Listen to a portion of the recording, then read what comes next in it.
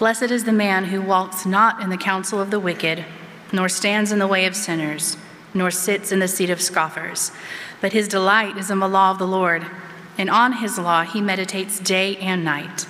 He is like a tree planted by streams of water that yields its fruit in its season, and its leaf does not wither.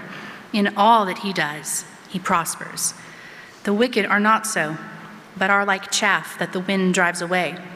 Therefore the wicked will not stand in the judgment, nor sinners in the congregation of the righteous.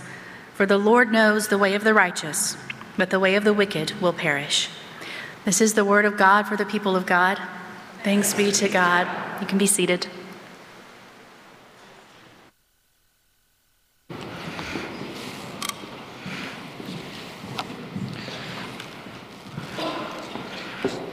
Well, if you have your Bible, go to Psalm 1, the text that was just read for us.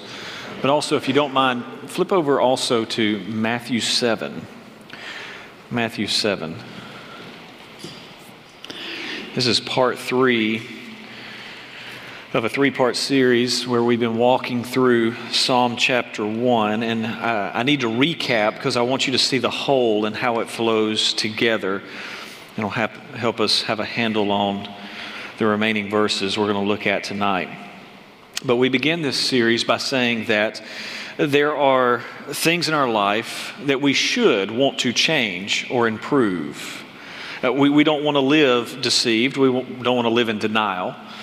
And so we want to ask God to help us see those things in our life that need to be molded into the image of Christ. And as we said, our walk with God is holistic, and we need to never forget that. It is spiritual, yes. It is also emotional. It is also physical and mental and relational, even material. How we relate to the material world around us actually matters. And God has something to say about those things. Whenever we were starting on week 1, I told you that there were 2 ways to live. Both covenants offer us 2 ways to live. We see it in the Old Testament, in Deuteronomy 30, verses 11 through 18.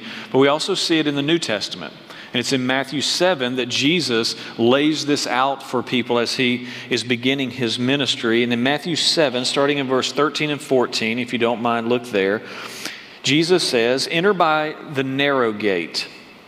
For the gate is wide and the way," notice that phrase, "the way is easy that leads to destruction. And those who enter by it are many.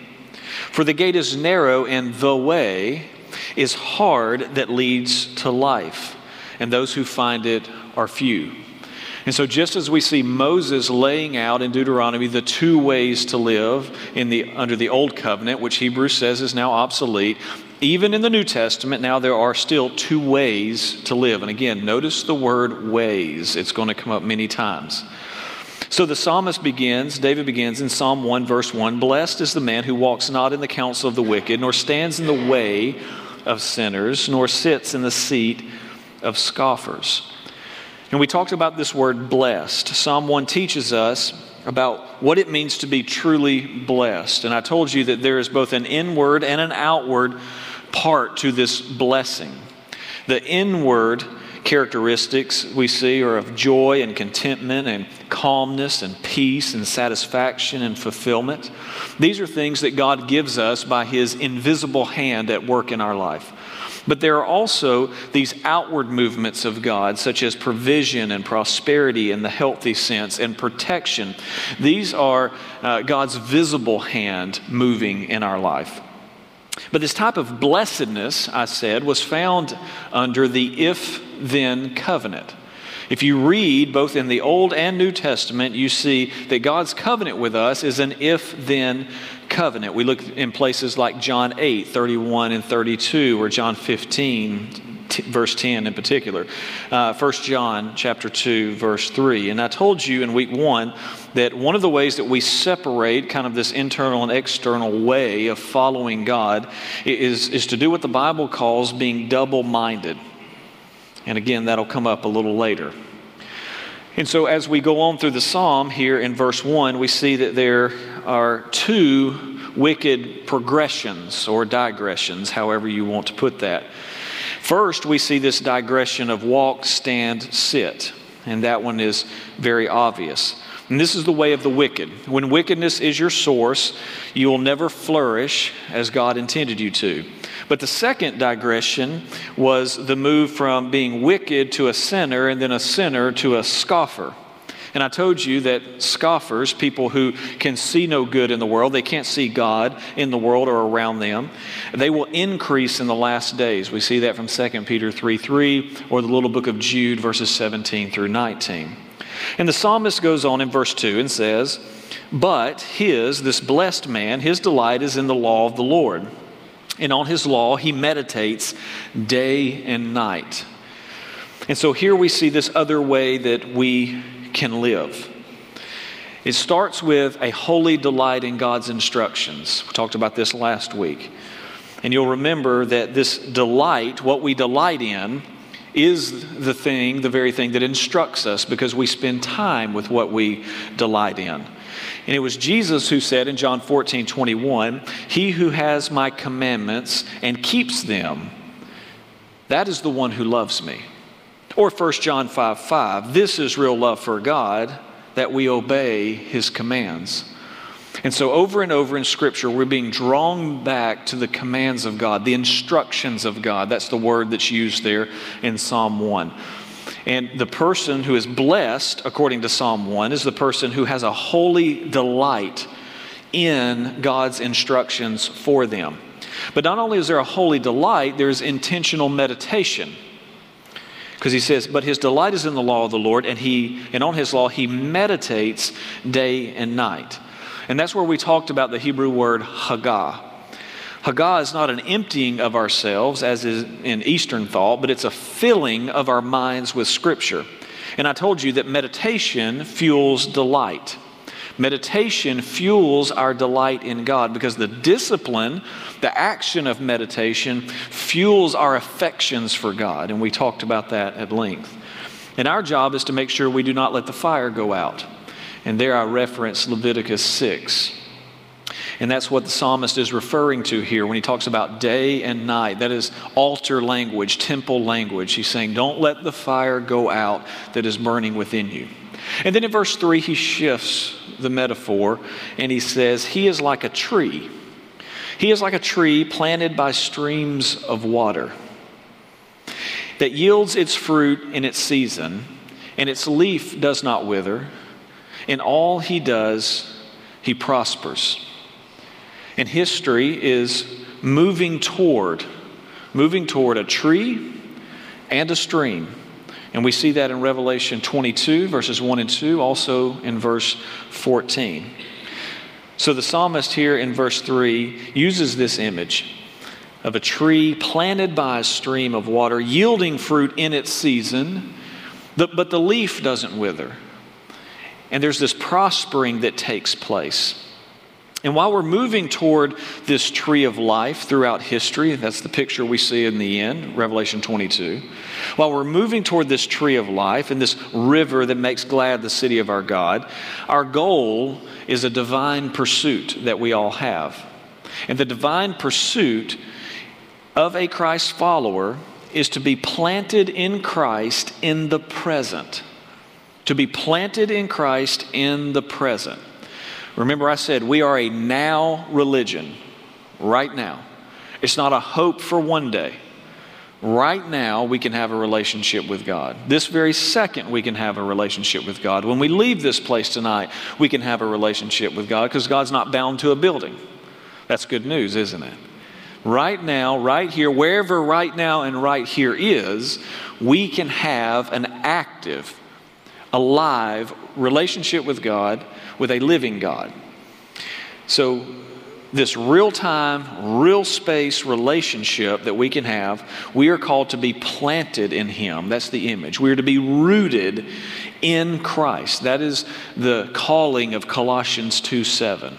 That's the calling of Ephesians 3:14 through 19, that we're to be planted in Him and rooted in Him. And I'm referencing these New Testament verses to show you that this idea that's taking place in the Old Testament, it was not just an Old Testament thing. It's running all the way through the narrative of Scripture. And then we ask the question, how do I know? How do I know that I'm planted in Christ now? A lot of times whenever we talk about God and our relationship with God or being a Christian, we always talk about it in this future sense of, well, just one day I want to go to heaven. That's great and wonderful. The question is, are you planted in Him now? And we said that this blessedness that Psalm 1 is talking about produces a fruit in us. And again, Jesus tells us this as well. So if we go back to Matthew chapter 7, and I told you that in Matthew 7, Jesus is given an exposition of Psalm 1 and teaching us what Psalm 1 looks like when it's being lived out. That's why in the Sermon on the Mount, starting in Matthew 5, he starts with blessed. He's describing what blessing really looks like. But if you go back to Matthew 7, pick it right up, right after he talks about the wide gate and the narrow gate, verse 15, he says, "Beware of false prophets who come to you in sheep's clothing, but inwardly are ravenous wolves. You will recognize them by their fruits." You will. Fake fruit is always noticeable. Always. He says, "Are grapes gathered from thorn bushes or figs from thistles? So every healthy tree bears good fruit, but the diseased tree bears bad fruit. A healthy tree cannot bear bad fruit, nor can a diseased tree bear good fruit. Every tree that does not bear good fruit is cut down and thrown into the fire. Thus, you will recognize them by their fruits." Specifically bad, but it implies good and bad. Jesus tells us here, again, that authentic fruit is going to be identifiable. Fake fruit is also identifiable. And a lot of times we back up and we say, whoa, whoa, whoa, we're not supposed to judge other people. We're not, and I'm not asking you to, and neither is Scripture. There's a difference between judging someone and assessing fruit, as I like to say. But a healthy tree produces healthy fruit in its season. And as Psalm 1 tells us, there is no premature withering. Also, you will flourish, prosper the way God intended you to flourish and prosper. So then we ask another question, and it is, what is the fruit? What is the fruit that God is looking for in our lives? And here again, we go back to Matthew 7. Just keep reading down. Verse 21. Jesus says, "Not everyone who says to me, 'Lord, Lord,' will enter the kingdom of heaven, but the one who does, not knows, not thinks about, not has good intentions for, the one who does the will of my Father who is in heaven. On that day, many will say to me, 'Lord, did we not prophesy in your name? Did we not cast out demons in your name and do many mighty works in your name?' And then I will declare to them, 'I never knew you. Depart from me, you workers of lawlessness.'" Notice that the fruit that God is looking for is for people to do, that Jesus is looking for people to do the will of his Father who is in heaven. That is the prospering of Psalm 1:3. What it looks like to ultimately prosper in life is for me and you to walk in this way, the way to God, but also the way God has for us, to do His will, to live His will for our life.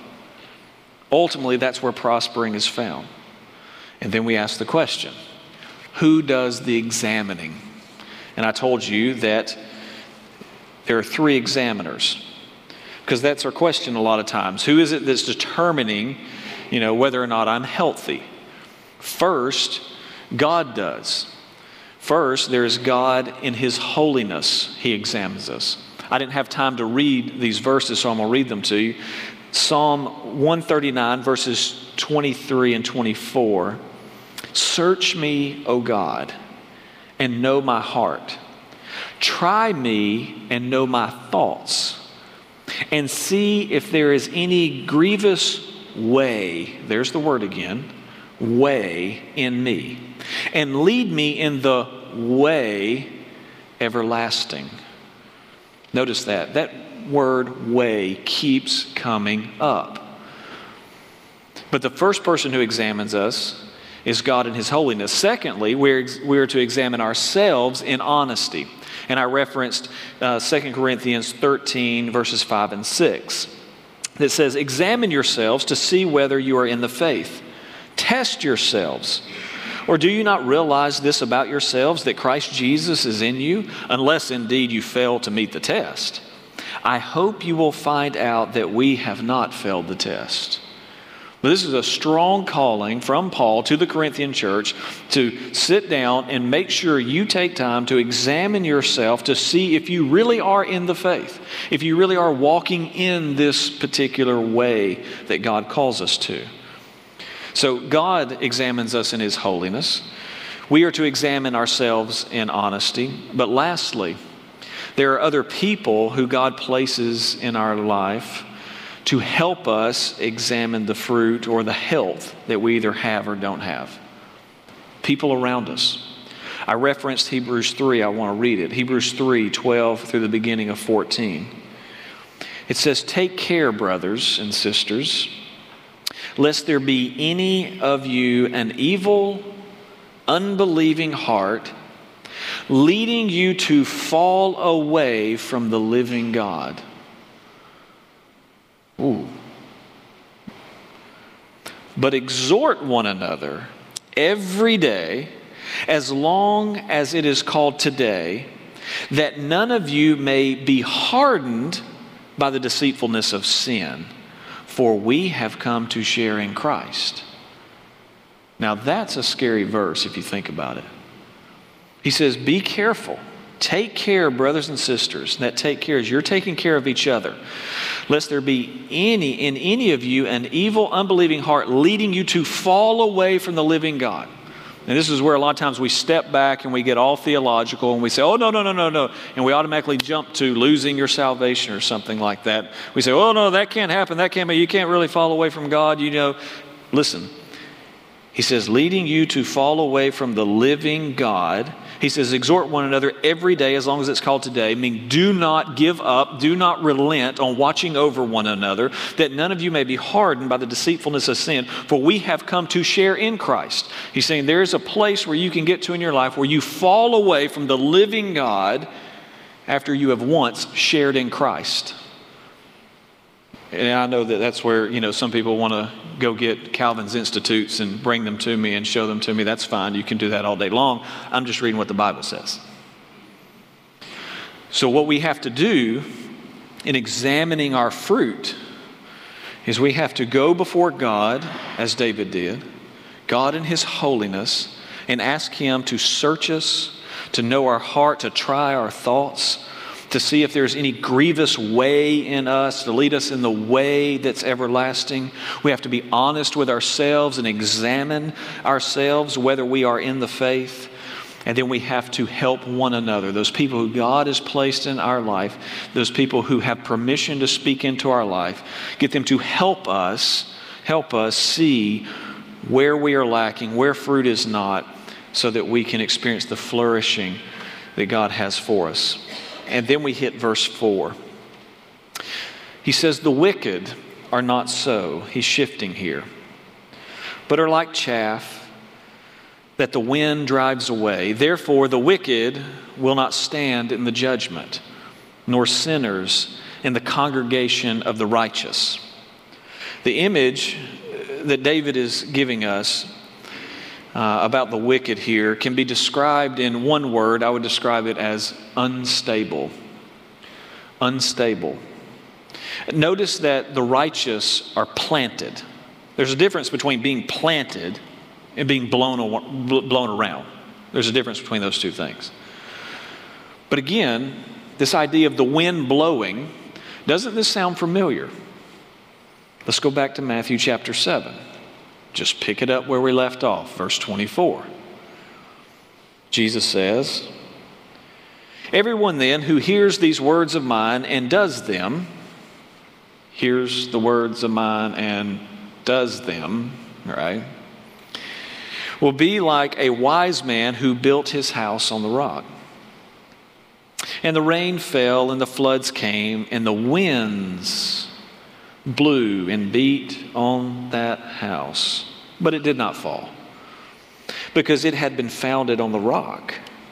And everyone who hears these words of mine and does not do them will be like a foolish man who built his house on the sand. And the rain fell, and the floods came, and the winds blew and beat against the house, and it fell. And great was the fall of it. Notice this idea that the wicked are like chaff that the wind drives away. Jesus picks that very same image up as he's teaching the Sermon on the Mount in Matthew 7. Now, there's a danger with this instability in life. In fact, if you go to 2 Peter 14, you'll see where Peter is talking about ungodly people and says they have eyes that are full of adultery.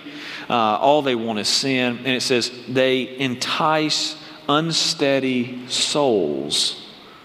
And they have hearts trained in greed. And he calls them accursed children. He's using very strong language there. But he uses this interesting phrase that there are people who entice unsteady souls, which means there's such a thing as having an unsteady soul. So whenever I say a word that can describe the wicked here in verses 4, 5, and 6 as unstable, that's what I think the Bible is getting at. We can actually get to a place in our life where our very soul is unsteady. And then spiritual instability causes us to twist what God has made straight. Peter goes on in 2 Peter 3:16. He's talking about Paul, and he says, Paul, as he does in all his letters when he speaks in them on some of these matters, there are some things that are hard for us to understand. Again, he's describing Paul's letters, and we would all agree with Peter. There are some things that are hard to understand. He says, though, which the ignorant and unstable, the unstable, again, unstable soul in context with his letter, which the ignorant and unstable twist to their own destruction as they do the other scriptures. I think in many ways, Peter is describing Christian culture today. We have people who are Christian leaders or people who think they're Christians, and many times there's an unsteadiness, instability in their own soul, and that instability then causes us to twist scriptures. It's happening everywhere.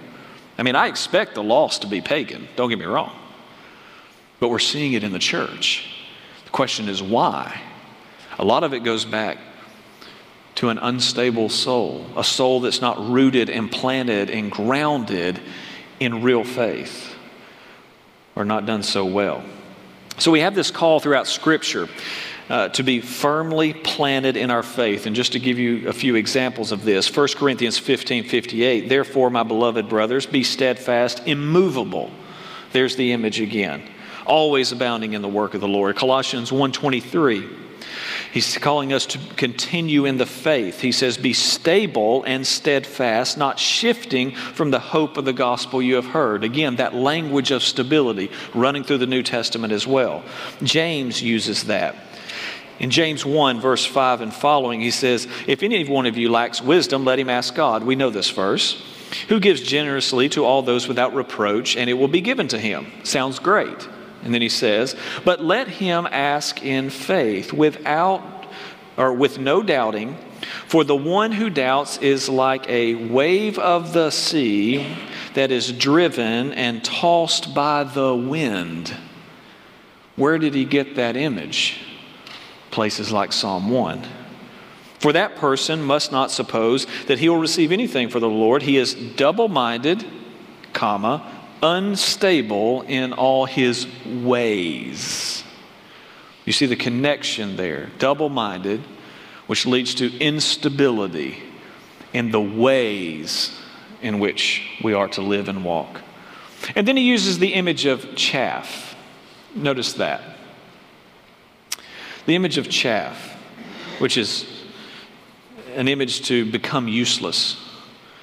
Do you remember when that is used right before Jesus shows up on the scene?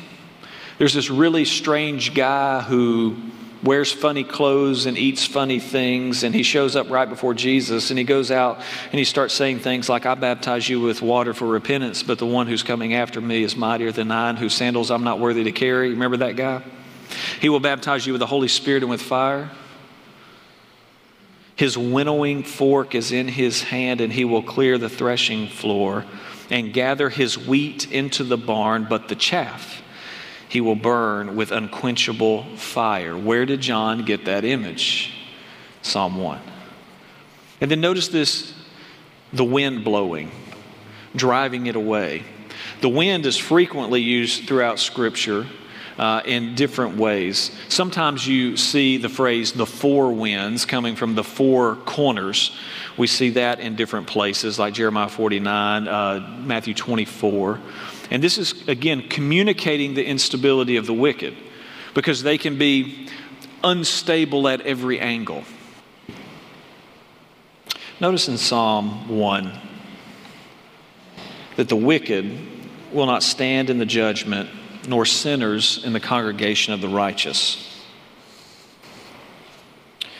This is interesting because it shows the instability of those who don't walk in the way of the Lord, both in heaven above, before the throne, but also here on earth. Whenever we read the phrase, the congregation of the righteous, we say, which congregation is it talking about? Well, it's referring to the congregation on earth. The Psalms make this point over and over in a variety of ways. And what it's referring to is God's worshiping people here on earth. Psalm 107:32 says, let them extol him in the congregation of the people. That was one way it puts it. Or Psalm 149 verse 1, praise the Lord, sing to the Lord a new song, his praise in the assembly of the godly. And so we see this image, this congregation of the righteous, this assembly of the godly over and over. And then the psalm comes down to verse 6. It says, for the Lord knows the way of the righteous, but the way of the wicked will perish. And once again, we have our two ways to live. There's a way that is righteous. There's a way that is wicked. And God has been warning his people over and over again, sending them messages over and over again about that there's a way that leads to life, prosperity in the healthy sense, flourishing as Psalm 1 promises, and there is a way that does not. You can go back to Exodus chapter 18, verse 20, where they're warning the people about the commands, the statutes, and the laws of the Lord. And it says, make known to them the way in which they must walk and what they must do. Both the way to God, but also the ways of God. Over and over, as we say this word, the way, it has both those meanings. The way to God, but also the ways of God. And then we hear the prophet Isaiah call out a calling which John the Baptist took up. Isaiah 40 verse 3. A voice cries in the wilderness, prepare the way of the Lord. Make straight in the desert a highway for our God. Then it's Jesus who shows up on the scene after John the Baptist prepares the way, and he makes one of the most daring claims in human history. He says in John 14 verse 6, Jesus said to him, I am the way, the truth, and the life, and no one comes to the Father except through me. Now you may be sitting there wondering, what does all that mean, and where does this bring us? And I think what I've said builds up to understanding the key to living differently. The key to living differently, I think, and I want to explain this. To live differently in this world is to live for the one who lived Psalm 1 perfectly. So let's finish out Matthew chapter 7, because I think Jesus unlocked Psalm 1 for us in Matthew 7. We've read down through verse 27. Notice verse 28 and verse 29. And when Jesus finished these sayings, the Sermon on the Mount, the crowds were astonished at his teaching, for he was teaching them as one who had authority. Authority. Not as their scribes. See, the question that I think is put before us in this compound sentence, over 2 verses, is a question of authority. If you want to live differently, different than you do right now, The question you have to ask yourself is, who has authority over your life right now? See, the difference between saint and sinner, the difference between righteous and wicked, the difference between godly and ungodly is always a question of authority. Always. Jesus claimed that his authority came from the Father. John 8:28. Jesus said to them, "When you have lifted up the Son of Man, then you will know that I am he, and that I do nothing on my own authority, but speak just as my Father taught me." Colossians 2:10. We are to be filled in him who is the head of all rule and authority. John 3:35. The Father loves the Son and has given all things into his hand. Matthew 28:18. Jesus said to them, "All authority in heaven and earth has been given to me." John 5:26-27. The Father has given him all authority to execute judgment. John 10:18. Jesus says, "I have authority over my own life to lay it down or to pick it up." John 12:49 and following, "For I have not spoken on my own authority, but my Father's who sent me." So Jesus comes into space and time in the incarnation, and he walks around telling everybody, claiming that the God who created the universe has given him authority over everything. And then we see this authority in his works, his authority over nature, Matthew 8 and other places, his authority over sin, Luke 7, his authority over sickness, Matthew 20, his authority over evil, Mark 1, Luke 10, his authority over death, Matthew 9, John 11, and so forth. And then we see in Jesus' own language, he says, "I have this special authority." Luke 4:18, famously quoting from the prophet, "The Spirit of the Lord is upon me because he has anointed me to proclaim good news to the poor. He has sent me to proclaim liberty to the captives, the recovery of sight to the blind, and set at liberty those who are oppressed." Taking that mantle of the Messiah on him, he goes around telling people, "You've heard it said, but I say to you." Or saying phrases like, "I tell you the truth." Or throughout the Gospel of John, all the I am statements. I am the bread, I am the gate, I am the life, I am the vine. And this authority that Jesus is talking about is recognized by others. We see it right here in Matthew 7:28 and 29. We see it in Mark 1:22. "And they were astonished at his teaching, for he taught as one who had authority." Or later in Mark, "And they were all amazed, and they began to question among themselves, saying, 'What is this, a new teaching with authority?'" So Jesus comes, he claims he has authority from the Father. We see it in his works in a variety of ways. We see it in his words, in what he is saying, and how he teaches. Other people recognize his authority, and the question is, do we? If we want to live differently. Now, you may be wondering, how in the world can we take this beautiful poetic psalm called Psalm 1 and end with a question of who is in authority over my life? You actually may be sitting there going, "Chris, I've read Psalm 1 and I don't see the word authority anywhere in that psalm. Why are we talking about that?" The question is, have you read Psalm 2? It is no accident that Psalm 2 is a psalm about Jesus, the Anointed One, and the kings of the earth and the nations of the earth rage and plot in vain against his authority. So Psalm 1 leaves us with the question, if we read it well, lingering in our minds, blessed, but how? Planted? How am I planted? How is that possible? Righteous? How? There is a way to God and the ways of God. How do I know them? The answer, how we answer that, will determine whether we're planted or not. The answer to the question, who is in authority over my life, will determine whether we are planted or blown by the wind. How I answer the question that is lingering at the end of Psalm 1, answered in Psalm 2, it is Jesus, determines whether I'm rooted in God or unstable. It determines whether there is a progression of growth in my life or a digression in my life.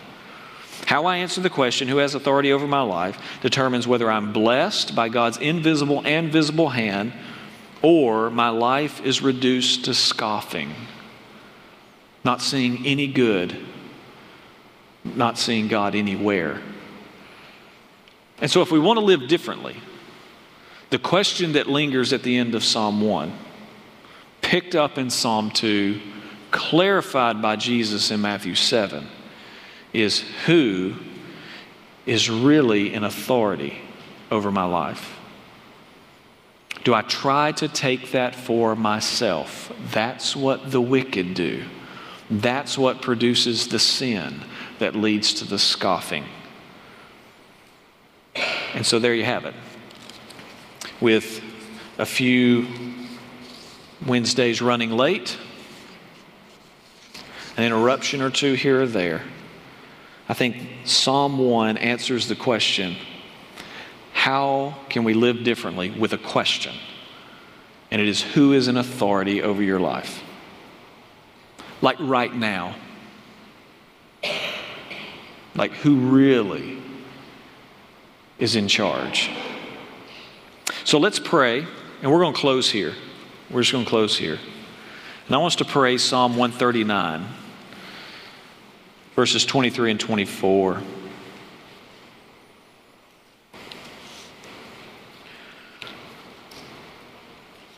Lord, we've spent 3 hours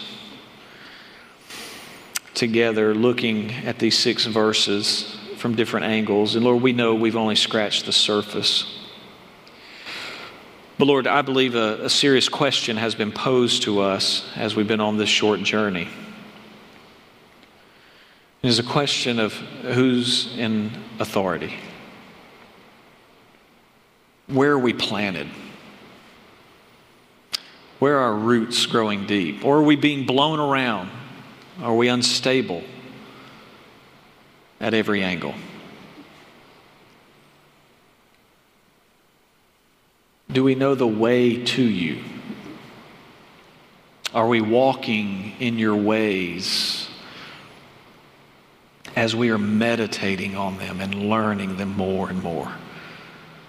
So Lord, I pray for all of us and on behalf of all of us, search me, O God, and know my heart. Try me and know my thoughts. And see, Lord, if there is any grievous way in me. And Lord, lead us in the way everlasting. Lord, I pray for a desire, a holy desire, to not just know the way to you that you have provided through your Son, but to know your ways. And Lord, may we see that you are ultimately the one who has supreme authority over our life. Lord, may we submit to that. May we not be like the kings and the nations of Psalm 2 who rage against you and your will, but may we humbly submit because we know the way is so much better. It's such a better way than anything we could construct or dream of. So Lord, would you bless us as you search us? Would you bless us that we may know the way to you, that we may walk in your ways all the days of our life? Lord, I thank you for tonight. I thank you for our time together. And Lord, as we leave tonight, Lord, I pray that our hearts will be full of hope, and we would be so excited about the season that we're in, all that we're celebrating. And Lord, I pray we would celebrate you. Let us not forget you in the midst of the busyness. Lord, we love you. We thank you for loving us. We pray this in Jesus' good and powerful name. And everybody said, amen. Thank you, guys.